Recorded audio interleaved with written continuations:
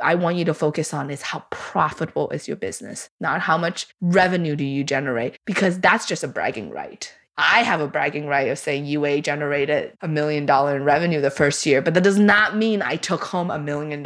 Does not mean that like I pay taxes on $1 million and I'm a millionaire in a year. You're listening to Untamed, a podcast dedicated to empowering you, the lash artist, while providing insights on how to achieve success that is as individual and unique as you are.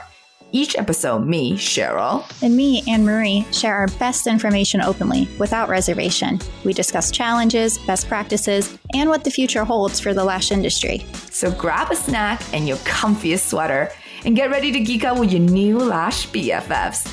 Oh, and don't forget to subscribe!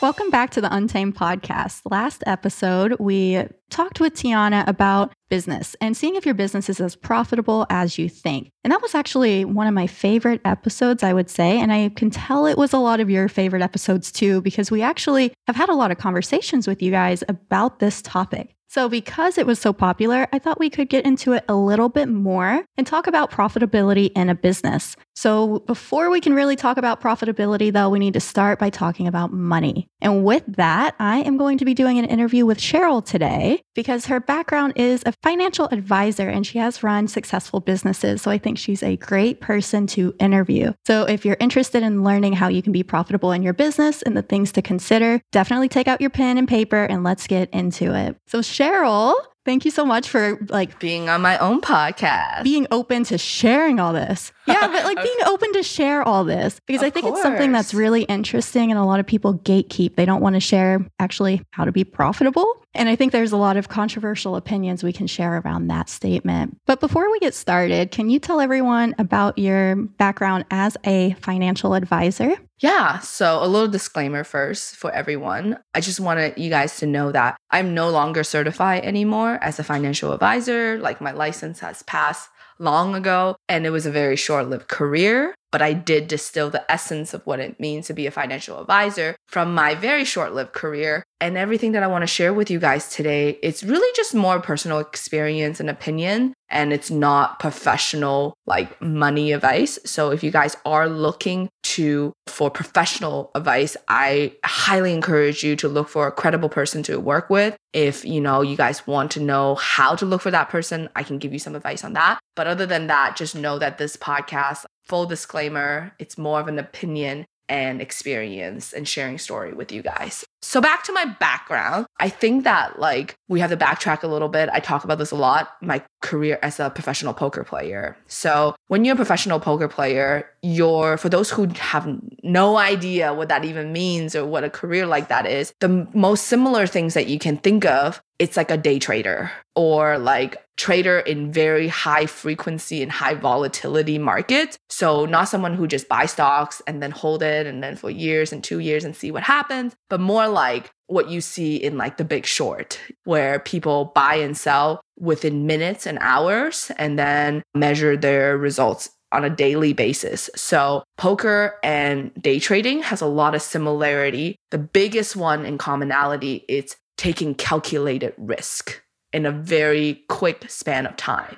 That's what I think the commonality that they had. And so when I was really burnt out in my poker career and wanting to look for something new, I kind of looked towards a market or a career choice that had what I liked, the elements of poker, which has to deal with money, has to deal with high risk, because, I have an affinity for risk taking, not one that I think a lot of people resonate or relate to. And then also something to deal with people. So I then looked into being a financial advisor. So as a financial advisor, all I did was really looking at a person's financial situation that they are currently in now, and then also understanding where they want to be and what their goals are in life, whether it's buying a house, saving money for your kids' college, or retiring at a certain age. And you build a plan around that to help them achieve these goals by leveraging investment tools that's out there, such as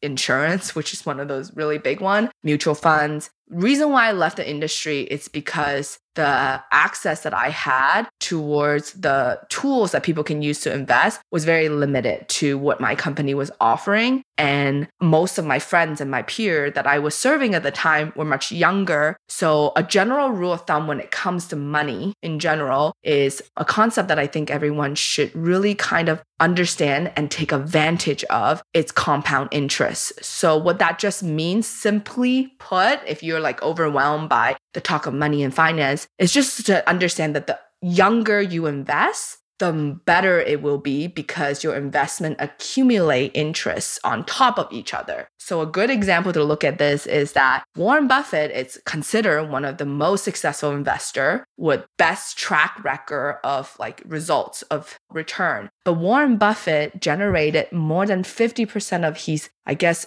net worth now after 65. But he's been investing since he was in his 30s. So know that he's a billionaire, but half of his net worth came from after 65. So Wow. it's because putting the time in.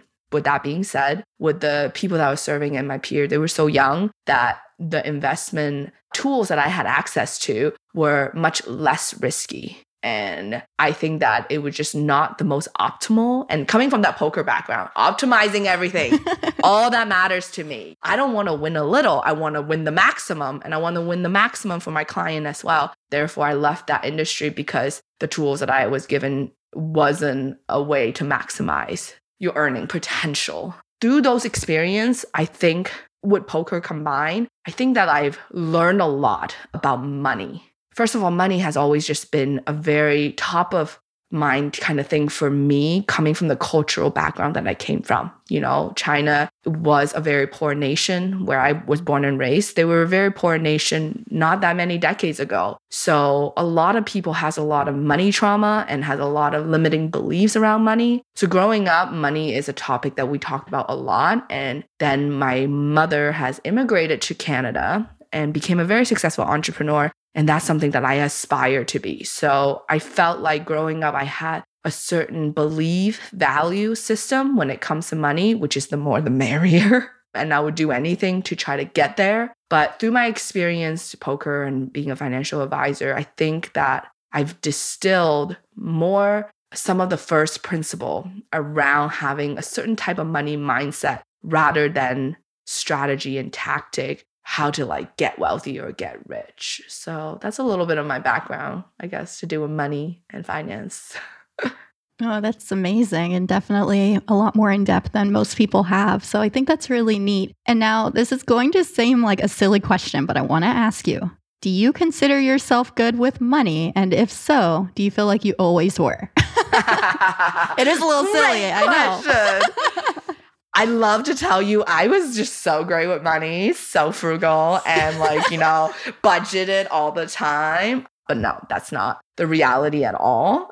Because as much as, you know, I grew up with money being a very important, I guess, asset that you're supposed to possess in your life, I wasn't really taught a financial literacy all that much. I was, if anything, I just mirrored certain money mindset that my mom has as a very successful entrepreneur, which I'd love to share some of that with you guys today. So I wasn't good with money because by the time I had moved to Canada, my mom had already found certain success in her business. So we had the fortunate circumstances where we weren't really the struggling immigrant. You know, we had abundance. So growing up, I kind of grew up with abundance in Canada. And I grew up with scarcity in China. But the funny thing is, when everyone is poor, you don't know you're poor. Like, that's the thing. In China, everybody was poor where I grew up. I was telling Phil the other day, watching Stranger Things. Stranger Things took place in the 80s, right? And they were opening a soda can. And then the soda can was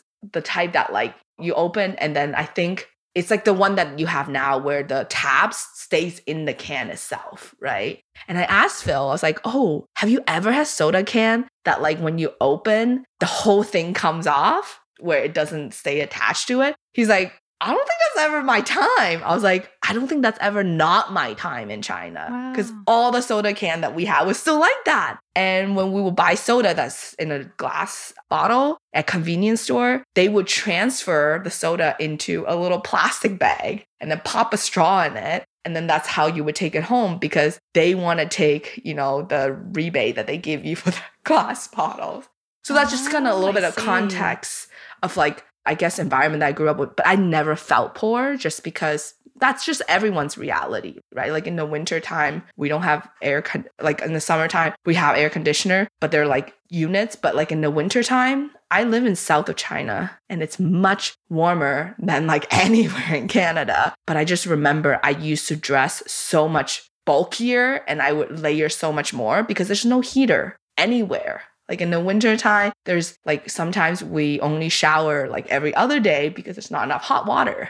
But when everyone's life is like that, you don't really think about it. So coming to Canada, it was a huge shift for me. Everything was different. The language is different. People's lives are different. We were just talking about pre-recording that even what we see on media, it's different. So I think that maybe it's a curse or maybe it's a skill of mine. I've always been very adaptable.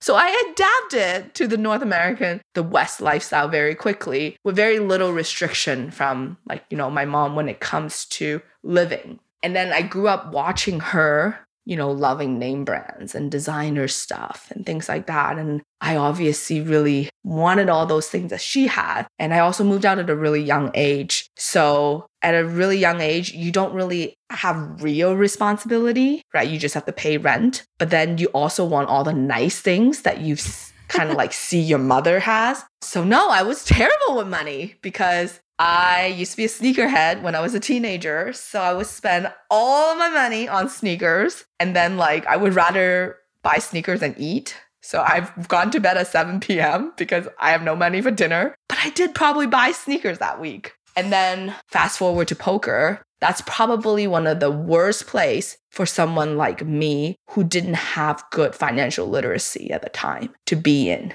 because money came and went so fast and in a substantial amount. So you almost started to look at money from a different perspective that isn't realistic. And I think lash artists or beauty service provider, entrepreneur has a very similar experience to that, where you are self-employed, money kind of come and go as how hard you work, right? And then they are also inconsistent because as a lash artist, sometimes there's the seasonal stuff. We talked about that in one of the episodes. I remember you said that you double your revenue during holiday season. Right. So with that influx of money and lack of financial literacy, and then also the desire for beautiful things, it's a recipe for disaster. So I was not really good with money. And I always kind of attributed one of the reason why I had to quit poker and not have the success that I wanted to, or some of my peers have, it's because of my bankroll management. So bankroll management is just a term of how you manage the money that you use to play with, right? And I didn't really understand the concept of bankroll management. Interesting. It's just a whole different life. I can't imagine winning a ton of money and then going back and betting a lot of that money and then maybe losing it. That is very risky. And it's actually really interesting that you did that. And then you went into financial advising and then you went into running a successful business that's profitable. What a journey. I think that it had to happen that way. Otherwise, maybe the business I ran wouldn't have been profitable. And maybe I then would have stayed being a financial advisor that isn't giving the most optimal advice to people. I think it had to happen that way because as I get closer and closer to the end of my career, I start learning more about money mindsets. I started learning more about the very first fundamental principle around preserving and growing your wealth. And I think that that's something that doesn't get talked about a lot. Right now, there's a lot of information out there around financial literacy that has to do with what does a loan mean? What does a mortgage mean? How do you get one? How do you build your credit? That's what people are still talking about when it comes to financial literacy. But when you go a step deeper, you will understand that there are some very first fundamental principle that applies to every person in every area of the world, no matter what the financial system is set up in your countries or in your life, in your household, that there's some winning money mindset that you can adopt that are not just tactic and not something you have to memorize. It's not about budgeting. It's not about all of that, but it's having those mindset that really helps you make decisions really quickly when it comes to having money. Well, I'm definitely very interested. So what is this like main mindset? And then I want to like dig into that a lot deeper too. Okay. This is what works for me. Again, I want to preface this is what works for me. The very, very first principle, I think it's going back to abundance and scarcity, right? A lot of us grew up with scarcity around money. Money is a conversation piece that is very uncomfortable. It's something that it's always drive wedges in family. So recognizing where you are at with your money mindset, it's a very first important step. Do you have abundance around money or do you have scarcity around money? So one of a really good example that I always like to tell people that there's a difference between, I guess, being rich and being wealthy. Yes. You can be rich by saving. I come from the Asian culture where I can tell you, like a lot of my friends, if you're listening to this, you probably relate, right? Growing up in a household, even in North America, that like in the winter time, it's not warm. It's not cold in your house, but it's not necessarily warm because your parents like, electricity costs money. And in the summer times, like, we can use fans unless it's really hot and then we'll turn on the AC. So there is this mindset that comes from a place of scarcity. It's saying that like, I can save $1 million to become a millionaire. But then there is a difference of building wealth, which is it's an abundance mindset. It's understanding that it takes monies to make money. One of the best examples that I can give you guys is a story. My mom unintentionally taught me this like very, I think, a golden piece of advice when it comes to money. I remember I was buying my first condo when I was in my early 20s. Coming from a poker background, I don't have the financial backing. Like, you don't have your pay stub, you don't have an income. The bank doesn't just look at how much money you have in the bank and just be like, okay, here, I'll give you a loan. They wanted to see that you're going to generate money in order for you to get a loan, right? So I was kind of desperate at the time. So I told my mom, could you co-sign with me? I would love for you to co-sign with me because then the bank know that I'm reliable and I'm going to pay my mortgage so I can get this condo. And my mom rejected me. I was like, ouch, like I'm your daughter. Like, why wouldn't you want me to buy this condo and, build some wealth for myself? And my mom said to me that the reason why I won't co-sign with you is because in the future, when an opportunity comes for investing, for business, or whatever it is, your house that you now buy and own and pay mortgage to, it's a collateral. So what that means is that it has a certain amount of value that you've accumulated from your down payment, the mortgage that you pay. And that's worth something. And the bank look at that and think that that is a credibility of you owning some sort of asset. And what you can do is then take out a loan on that. So now you have a collateral. You say, okay, I have this house. Like I deserve some money from you, bank. But if we co-sign, the bank is not going to be able to give you a second mortgage or loan at all. Or the bank is going to make you jump over hoops and you're not going to get as great of a deal. And immediately, that's when I realized that that's the difference between someone who focused on being like rich by saving and someone who focused on building wealth. Because my mom essentially in that experience taught me that having leverage is important because money makes money, which I want to dive into a little bit later when we're talking about profitability. And when we talk about scaling that profitability, understanding that like building a good credit, it's important because that's leverage. Having assets and not liability, it's important because that's like, again, building your credibility and helping you get more money and spend more money. So there's this whole scam that people talk about with billionaires, right? I feel neutral about it. I don't feel one way or another way about it. But billionaires like Elon Musk and Bill Gates and all these people, most of their assets are in the value of their company, the stock, right? And when they want to buy something else, like let's take Elon Musk as an example. Elon Musk bought Twitter recently, right? But Elon Musk didn't just go to Twitter and like with briefcase of money and just be like, there goes $40-something million. Like, I'm going to buy Twitter now. Like, that's not how it works. What they did was Elon Musk says, I have enough money if I sold all my stock, if I sold all Tesla, if I did all this, I have the money to buy Twitter. But I'm not going to do that because Tesla's going to keep growing. These money is worth something. So I'm going to go to private banking. And then I'm going to ask them and use my stock in Tesla as a collateral to say, hey, look, I can prove that I have this kind of money. So will you loan me the money to buy Twitter? So essentially, it's like these imaginary money almost floating around to help you make more money, which is why I do feel like there is a disadvantage when you don't understand these things, that why we get stuck in the scarcity mindset and say, only the rich gets richer, because the rich plays a different game. They don't think of money the same way you think of money. Like, for example, I think most of my friends' parents would be gladly to co-sign with their kids to help their kids get a condo. But my mom didn't want to do that because my mom saw that there is better opportunity in the future for you to take that money to reinvest in other business and things like that, which I'm able to do later using my condo as a collateral. So understanding that was really, really important, that the money makes money. So at any time you hear someone tells you that their net worth, it's $5 million, $10 million, just know that what that means is that they probably have $20 million in property, stock, everything. And then they are $8 million in debt because of loans and things like that. So they have a net worth of $7 or $8 million.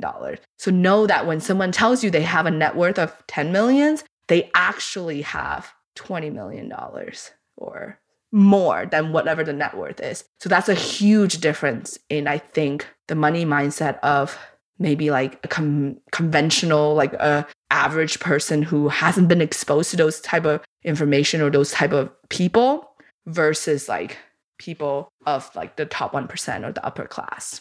You said two things that I think are going to be extremely important to get stylists on the right path. And one was it takes money to make money. And the other is that you have to prove that you are generating money to get these loans. And that is something that I've seen go so wrong in the industry, is that stylists don't always claim all their money, or they don't have their books well kept. And so then when they do want to buy a car, or they do want to get a house, it looks like they only make maybe $14,000 a year when in reality, they could have been making $60,000, but they're not claiming it. It's not well organized. So could we kind of like take all that you're saying and shift it into the beginning stages for our listeners to like understand profitability and revenue and where to go from here so they can make those better investments for themselves and their family? Yeah, absolutely. So I think that you touched on a really good point there, is the difference between profitability and revenue. Okay. So many people in our industry are giving money advice, right? But the money advice they give you is, let's make 6-figure. You can even make 7-figure. I've been there. I've done all those things. But what people don't talk about is profitability versus revenue. And that's a way more important conversation to have, because like, let's just say a sandwich store, right? To sell 5 sandwiches, it costs you a certain amount of money, but to sell 500 sandwiches, it costs you a different amount of money because you have to buy different amount of ingredients and stuff. So understanding that, like, when we talk about income in our industry, we use a very general term, especially when you hear the 6-figure income, 7-figure income. When we talk about income, people are generally talking about revenue. So what that means is that the money that you have exchanged with your client by the end of the year. So the money that comes into you every time you offer a service, you can actually get to 6-figure, like, it's not the hardest thing. Like, I'm going to declare, as somebody who don't really preach that 6-figure income and stuff like that, I do think that getting to the 6-figure revenue, it's not the hardest thing in our industry. If you decide to work a religious hour and you charge a decent amount, you can get there, no problem. But the profitability is actually where we should really be focusing on, because profitability means how much money do you actually take home at the end of the day. And that 6-figure profitability is a lot more difficult to reach, especially because your whole profit is not necessarily your take home. So I'm really excited for you to just like tear that Band-Aid off and tell us more. Yeah, because to know that like the more money you make, the more money it's going to cost you to make that money as well. Because you can get to a 6-figure revenue by yourself lashing. But if you want to get to a 6-figure profit, you probably have to hire staff. You probably need bigger space. You probably need more marketing costs. You probably need like freelancer to help you do the things that you don't have time to do, like social medias and ads and all these things, right? So to spend, like that's what we were talking about earlier, that you have to spend money to make money. So understanding, if you take away anything from this podcast, this episode, I want you to take away the understanding of what I want you to focus on is how profitable is your business, not how much revenue do you generate, because that's just a bragging right. I have a bragging right of saying UA generated $1 million in revenue the first year, but that does not mean I took home $1 million.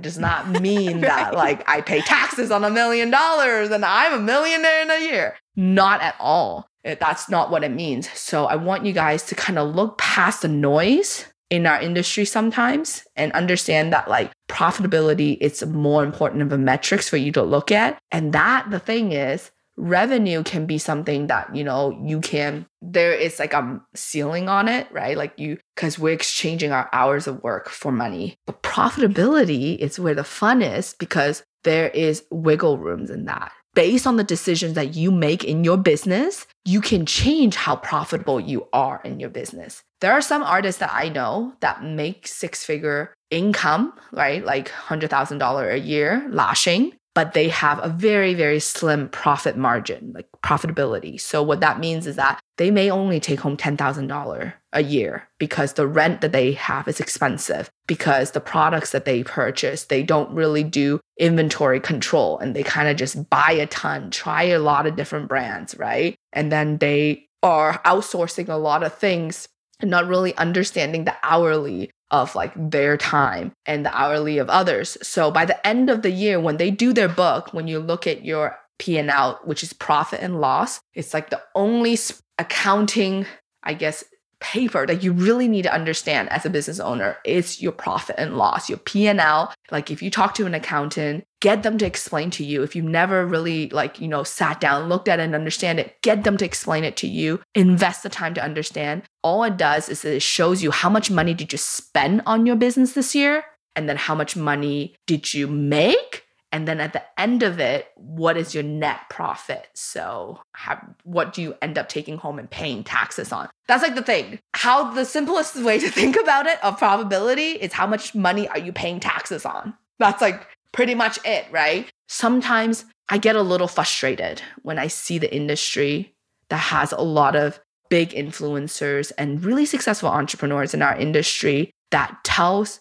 half of a story to our artists about, they tell the story of their revenue, but not the story of their profitability to their artists. And it then create this toxic and false aspiration for artists to say, I want to be, you know, a 6-figure earner. I want to be a 7-figure earner, but without really understanding that they're like, what is the profitability looks like? And especially if you become a 6-figure, 7-figure, like, you know, revenue, but don't have really good understanding of the money mindset and the first principle of how money works in our world, you can easily overspend. You can easily spend falsely. You can easily fall into a lot of traps that like you would see that a lot of people fall into when they come into a lot of money through their business, but not necessarily profit through their business. So I think that that's one of the thing that I would caution everyone to, as they're scrolling through Instagram and as they're scrolling through their aspiration and their inspiration, to know that like you're not getting the full picture. You're not getting the entire story. And so if you're not getting that entire story, how are you going to go and replicate that story? You know what's interesting is like we actually have someone, Cheryl, and you know who it is. I'm not going to say yet, but they're going to come on our podcast and they are going to share their story. And if you have followed this lash artist, she's extremely well known, and you will see like, wow, this is going to shock everyone to hear that this person got caught up in that. And she's going to share extremely vulnerably what's happening. Oh my God, I'm so excited for that episode. Like seriously, turn on your notifications, like shameless plug there, because when that episode comes out, it is going to change lives. It is really going to shake up the industry. I do believe that because, like you said, people get so caught up in that, and you know exactly who I'm talking about, and you know their story. And so you know, like, firsthand how much damage that can do to someone. And it's not just like financial damage, but it actually can hit you a lot deeper than that too. Oh, absolutely. It can really hurt in other ways. Yeah. Everything is up to interpretation. And a lot of the time, people with influence and platform, all they're doing is they projecting their interpretation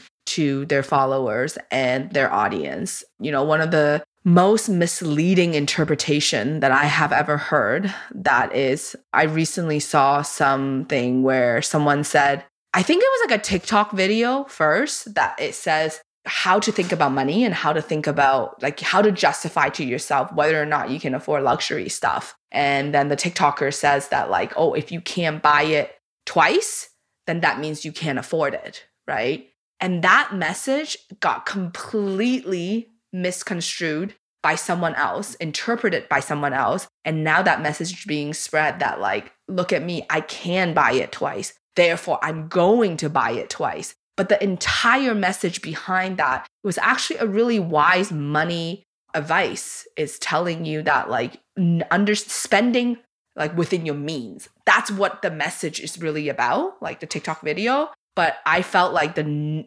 other video that I saw completely misconstrued that, instead of used it as, like, almost like a marketing opportunity to say, hey, look, like, I can buy two of the same thing because I have the money to. But that defeats the entire purpose, because if you're going to buy two, that means you should be able to afford four, if we follow that logic to its conclusion.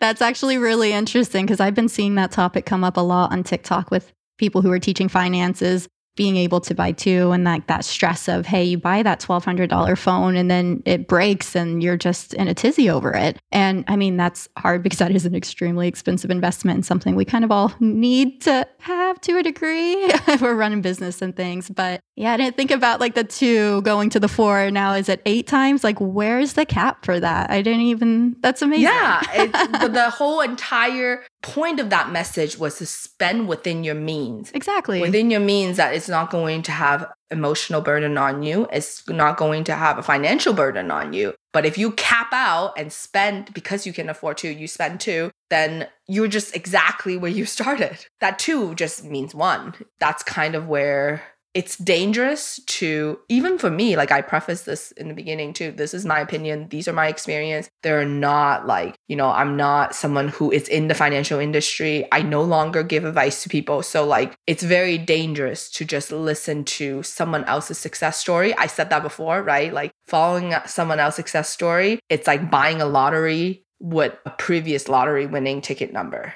you know? So it's a very dangerous trap that I want our listener to be cautious of. I firsthand, as a person who loves nice things, like I love nice things. I want to have a lot of nice things. There's no shame and nothing is wrong with having nice things, but there is a difference between your life, like what you want in your life, versus what you're trying to do with your business. And one of the things that I think it's another dangerous place, which I really need our entrepreneur to understand when it comes to money mindset with your business, that your business, it's not a loophole for you to get what you want in life. I'm sorry. Let's not even edit out my reaction of laughing. Guys, that's so serious of a statement, but I've been seeing that as a problem. And then it gets everybody else in that problem. And I mean, we would be lying if we've never done that. Like I've definitely done that throughout my business before, especially because it's tax deductible. And then you start thinking, well, technically my business is making enough money, I could do that. And then all of a sudden you look at your like at home bank account and you're like, where's my money?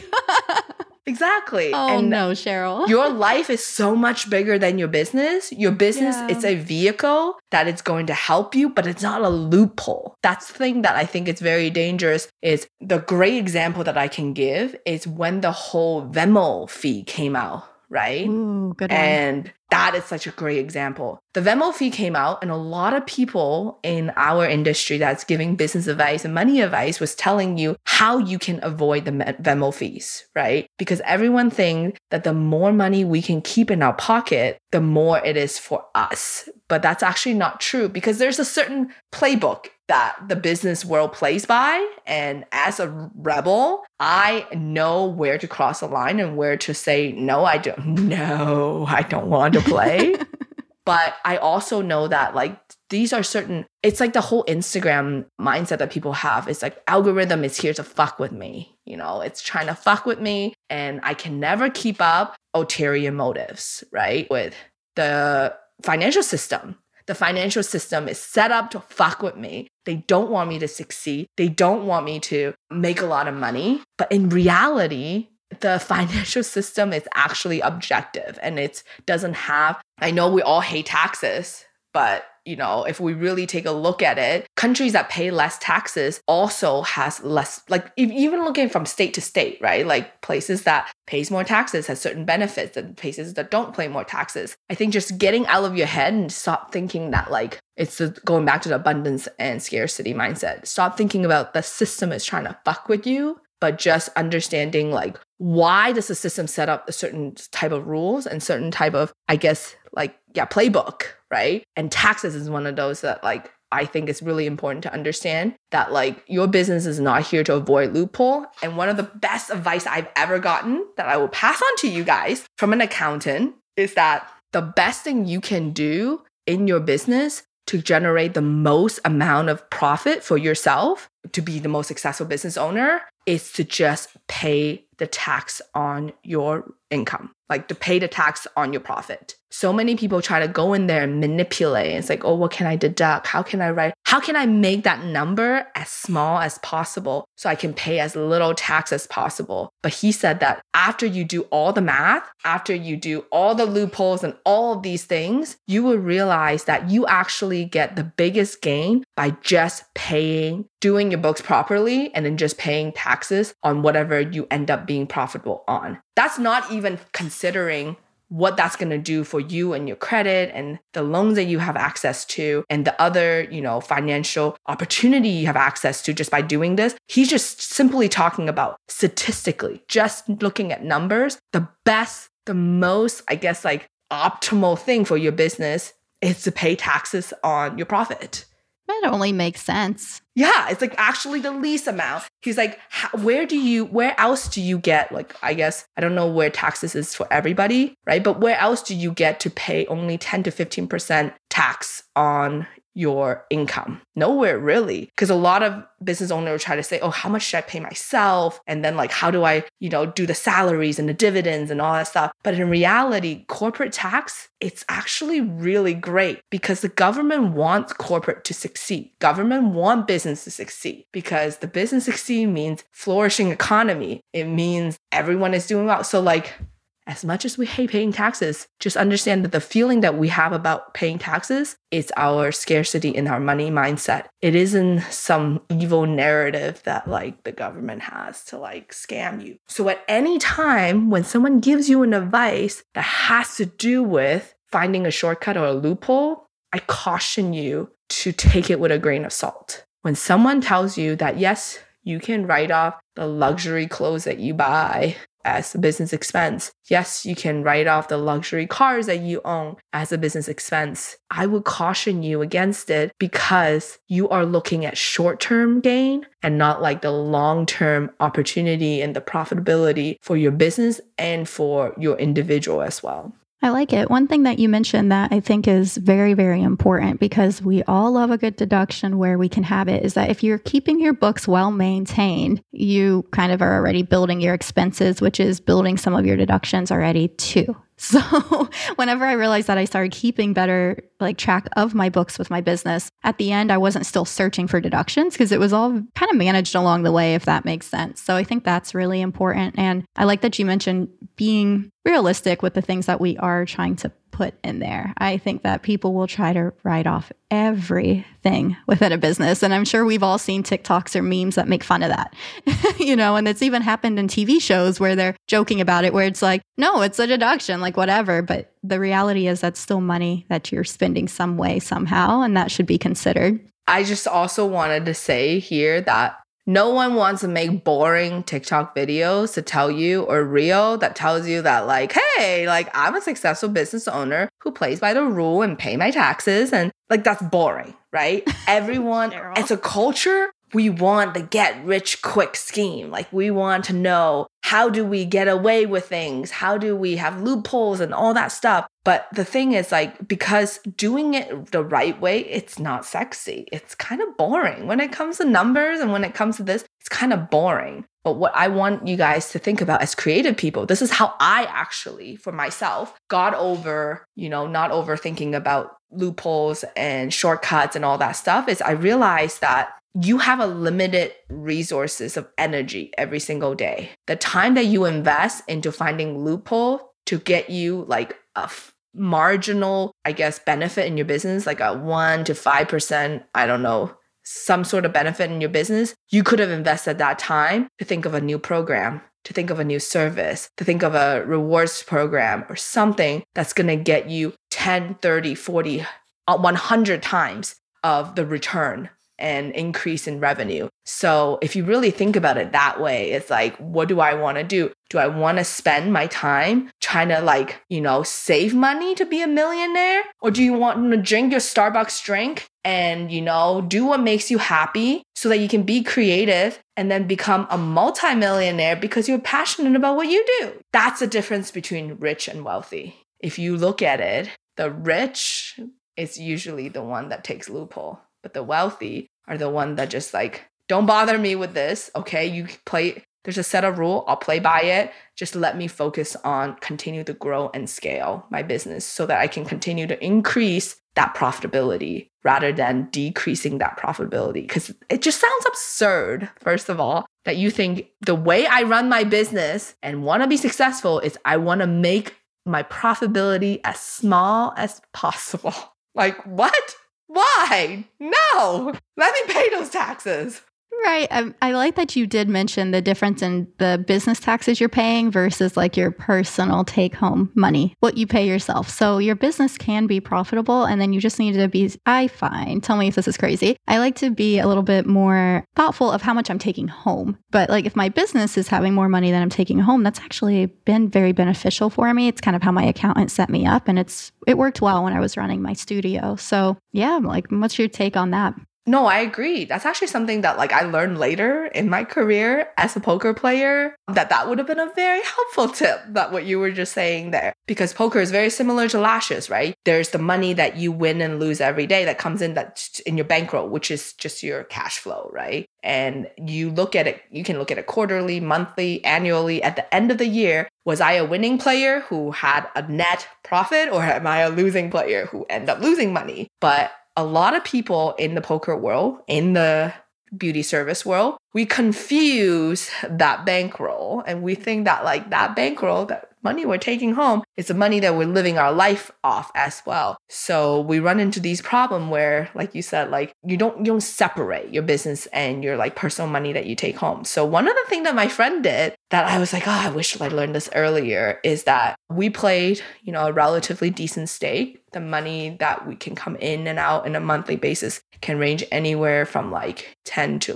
$100,000, right? So imagine if you just spend as the money come in and as the money goes, you get yourself in a lot of trouble, speaking from personal experience. But what he did was, actually, he treated himself like an employee, like his role and the money that he takes home as an employee. So every week he paid himself a salary, regardless he won or lost that week. So he can have a week or a month that he lose $50,000, but he still pays himself a salary of whatever that, he has done the math of whatever his life, how much it costs for him to live, he's living and stuff like that. So he paid himself a salary of, I don't remember how much it was. It would be let's just pretend it's $5,000 a month, right? That's pretty good. That's a pretty healthy salary. But let's just say $5,000. So no matter what the result of the business is, you're still getting paid that much. So sometimes that's what you need to think about. A lot of people start thinking about how much money they take home at the end of the year when they're doing the book. And then they're like, how much I have left over and blah, blah, blah, and sitting down with the accountant. But I think that it's probably a better approach to start in the beginning of the year saying, how much money do I need to have and make for me to feel like this business is worth it for me, worth my time, worth my energy, worth me invest in it, and make that commitment to yourself and pay yourself that salary. But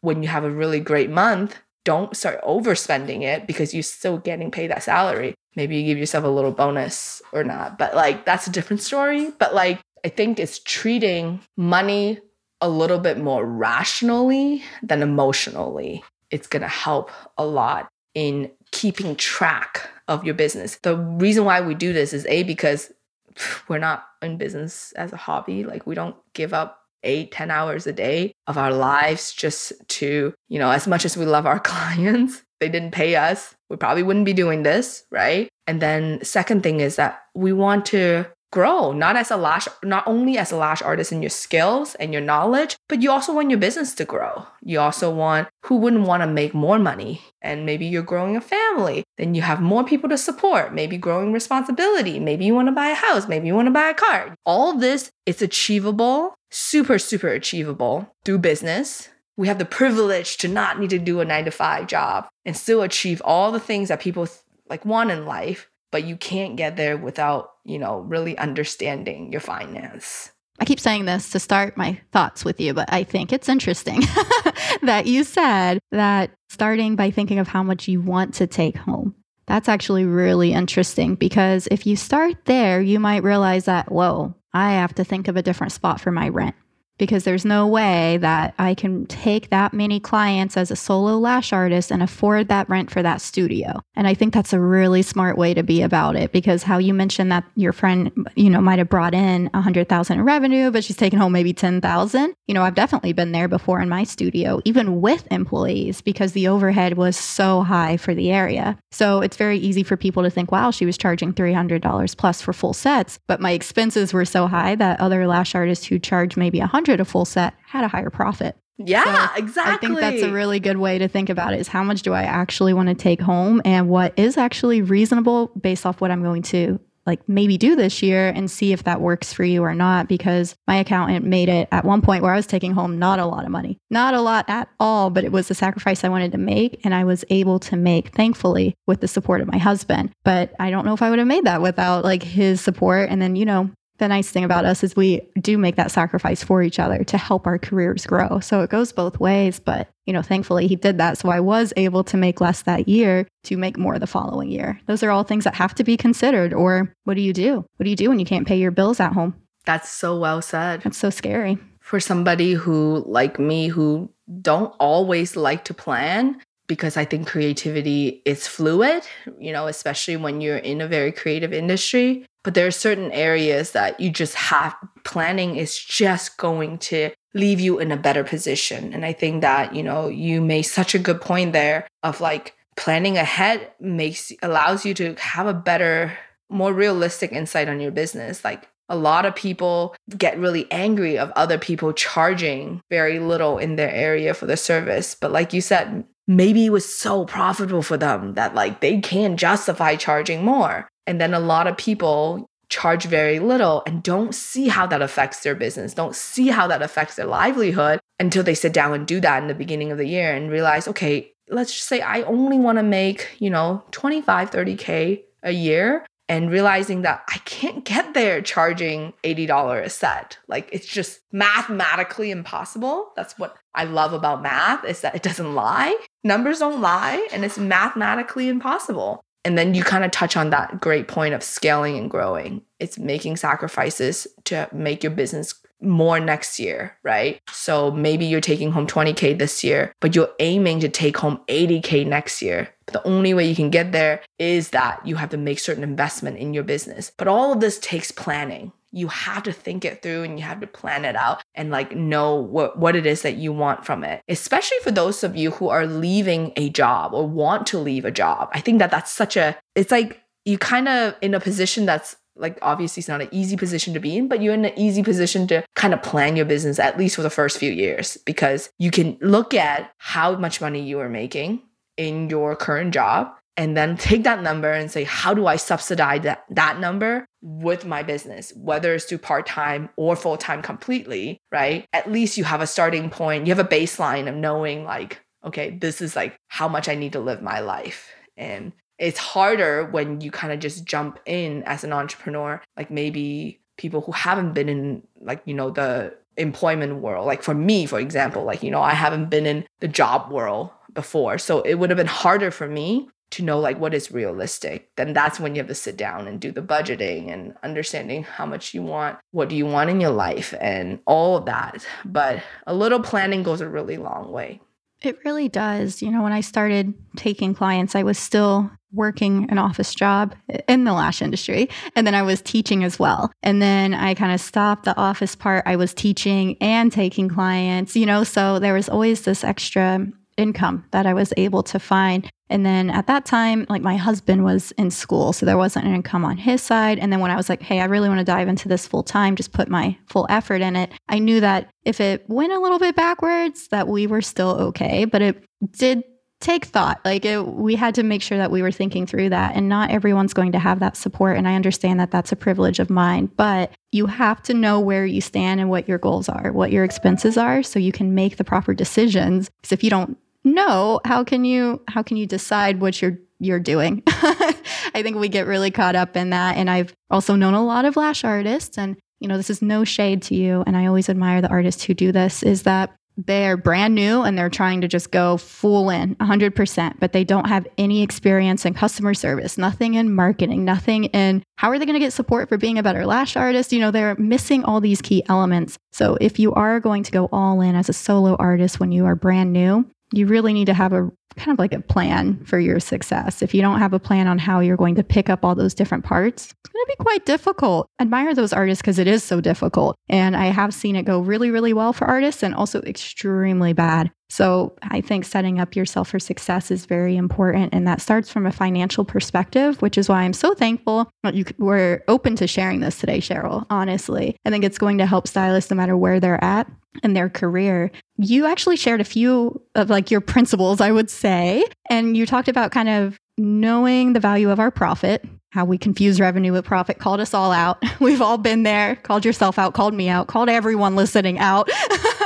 We've all been there. And then you talked about scaling that profitability a bit, and then the value of our time. But do you have anything else that you feel like you want everyone to take away? Like, what is the first step that we should be doing to get back on track? Oh, good question. The first step is honestly just sit down and have a honest conversation with your books. Look at your business and look at your books. If it's intimidating, maybe get someone who have some family person that has some experience, or hire an accountant who just hire them for their time. Like a lot of accountant, if you just hire them for $100, $150 an hour, just hire them for their time to say, hey, I don't really understand this part of my business. Could you break it down for me? Go in there with questions that you need to understand. Like even if there's no silly question, even if it's just going in and be like, what is a P&L? How do I understand that? You know, it's about planning, like you said, just writing down. It's kind of like we're coming into a full circle because we started the podcast asking me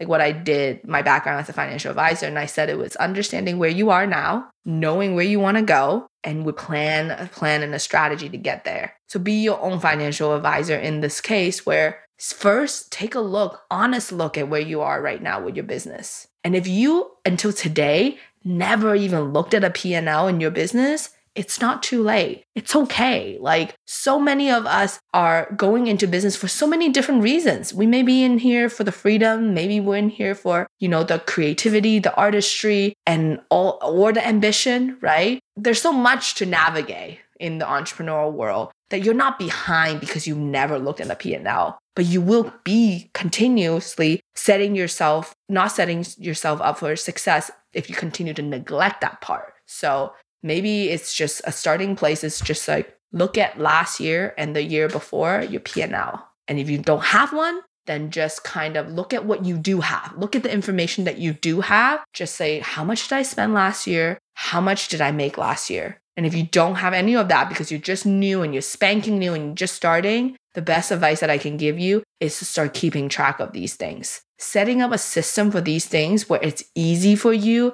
that it doesn't take up too much time. A lot of entrepreneurs experience this. If I can save you the headache, is that their first year into business, they don't know any of these stuff. I can even speak for myself, right? I don't know any of these stuff. And then I get to the end of the year and then you're like, everyone else is talking about taxes. Is it time to pay taxes?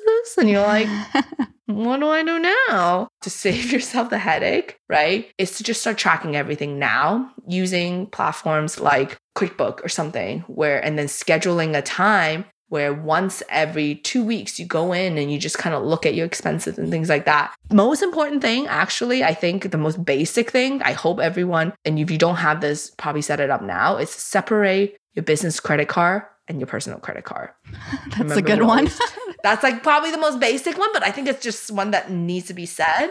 Yeah, it's good. Just like get into the habit of knowing, remember we talked about separating your business and your personal, it's just going to create so much headache at the end of it. And then I think the last thing when it comes to like, the money mindset is that knowing just like success, just like, family happiness, know that it's different for everybody. Other people making 6-figure does not mean you have to make 6-figure. Everyone has different needs and there are different stages of their life. I think that like money is a tool that helps you get access to certain things that you want and need, but it's not the end all be all for everything. So in your business, yes, if you want to grow and you want to scale, I say go for it, girl. Like don't hold back and do what you need to do. But if you're also happy with where you are right now and you just wanted to make sure that you just be in more of a loop, and that's okay too. There is there's certain like we did talk about certain rule that we want to play by in business, but there is no rule in like how much money you need to make in order to be a worthy person, a happy person, a lovable person, because you can make $0 and you're still lovable and still worthy and still good enough. And you can make $1 million and that will be the same, So just know that money can be a very triggering and intimidating topic for a lot of people because of our society and because of our family trauma. But you can rewrite that and you can look at money in the way that you want to. And just takes a little bit of learning and unlearning. That's all for this episode of Untamed. Thank you so much for joining us today. You can see the show notes and all of the resources mentioned in today's episode at untamedartistry.com. Don't forget to subscribe. And remember, as your study buddy, we are always here for you. Don't hesitate to send us a DM at untamed.artistry.